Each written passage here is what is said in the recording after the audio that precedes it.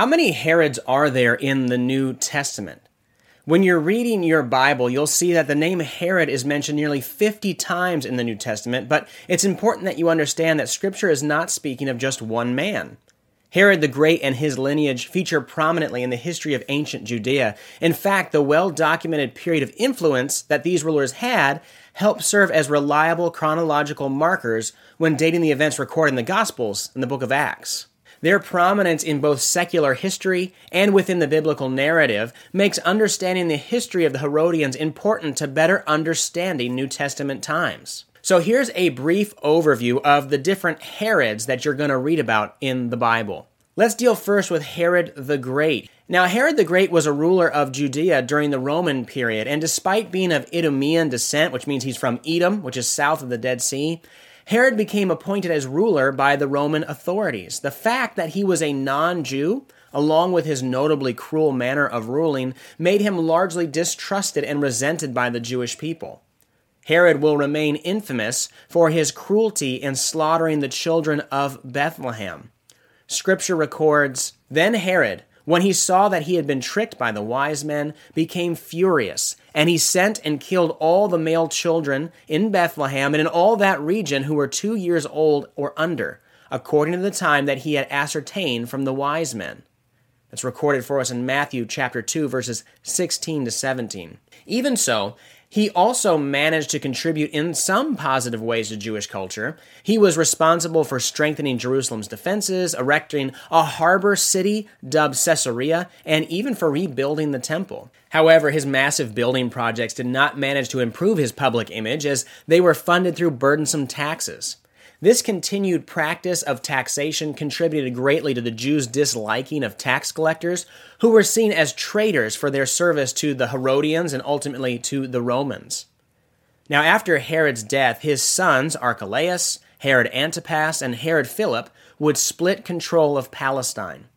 Two of these sons, Archelaus and Herod Antipas, are seen several times in the course of New Testament events.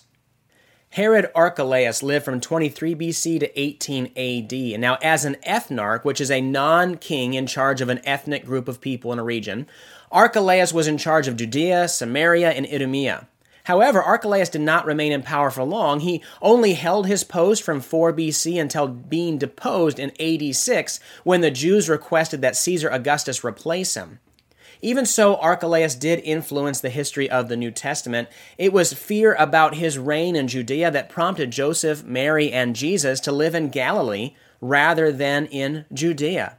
We read, "But when he heard that Archelaus was reigning over Judea in place of his father Herod, he was afraid to go there. And being warned in a dream, he withdrew to the district of Galilee."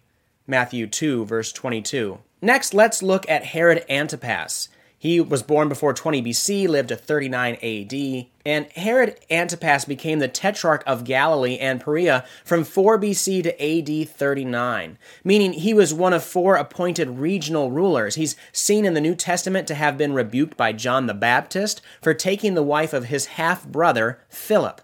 We read, "For it was Herod who had sent and seized John and bound him in prison for the sake of Herodias, his brother Philip's wife, because he had married her. For John had been saying to Herod, 'It is not lawful for you to have your brother's wife.' And Herodias had a grudge against him and wanted to put him to death. But she could not, for Herod feared John, knowing he was a righteous and holy man, and he kept him safe. When he heard him, he was greatly perplexed, and yet he heard him gladly." Mark 6, verse 17 to 20. Antipas ultimately had John beheaded to fulfill an oath sworn to his daughter, which we read about in Mark chapter 6. And he later worries that Jesus is actually John the Baptist back from the dead, which we see in Matthew chapter 14. Despite that misunderstanding, the Gospel of Luke records that Herod Antipas was interested in seeing Jesus perform a miracle, and he was pleased to have Christ brought before him by his accusers, which is recorded in Luke chapter 23. However, Jesus performed no miracles nor answered any questions and was sent on to Pontius Pilate. Antipas was not a strong ruler, and he was eventually exiled to modern France, which was then known as Gaul. Well, now let's look at Herod Agrippa I. He lived from 12 BC to about 44 AD. The Herodian line was carried on by Herod Agrippa I and II. Herod Agrippa I was the grandson of Herod the Great, and he also took the name of King Herod. His corruption actually landed him in prison in Rome, but his friendship with Caligula restored him to power. Agrippa sought to maintain good standing with the Jewish people, ultimately gaining the respect of both the Sadducees and the Pharisees. He appears in the New Testament in Acts chapter 12, verses 1 through 3, when he has James killed and Peter imprisoned. He's eventually struck down for failing to give glory to God. On an appointed day, Herod put on his royal robes, took his seat upon the throne, and delivered an oration to them. And the people were shouting, "The voice of a God and not of a man." Immediately, an angel of the Lord struck him down because he did not give glory to God, and he was eaten by worms and breathed his last. Acts 12, verses 21 and 23.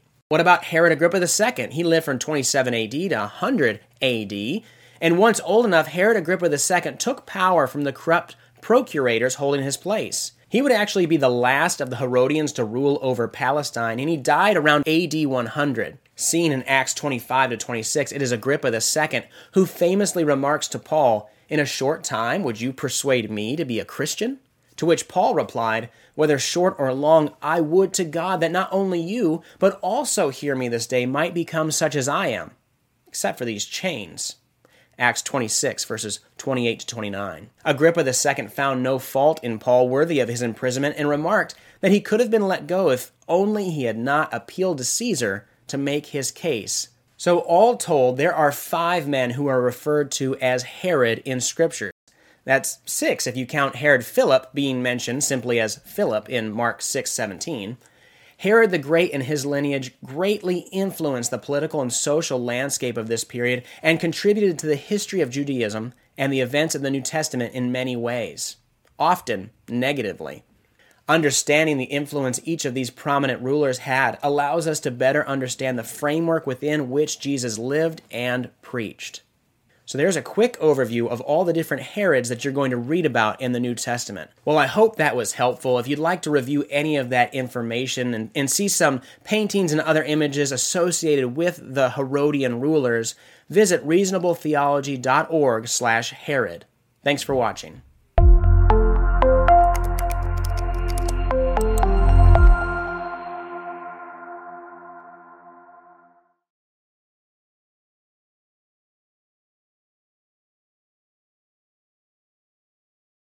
Thanks again for listening. If you enjoy the Reasonable Theology podcast, go to reasonabletheology.org/subscribe and get the weekly email. Each week I send out the latest article or podcast episode, and each email also includes a helpful definition to expand your theological vocabulary, a beautiful painting depicting a scene from Scripture or church history, a musical selection to enrich your day, as well as the best book deal I've found that week to add trusted resources to your library.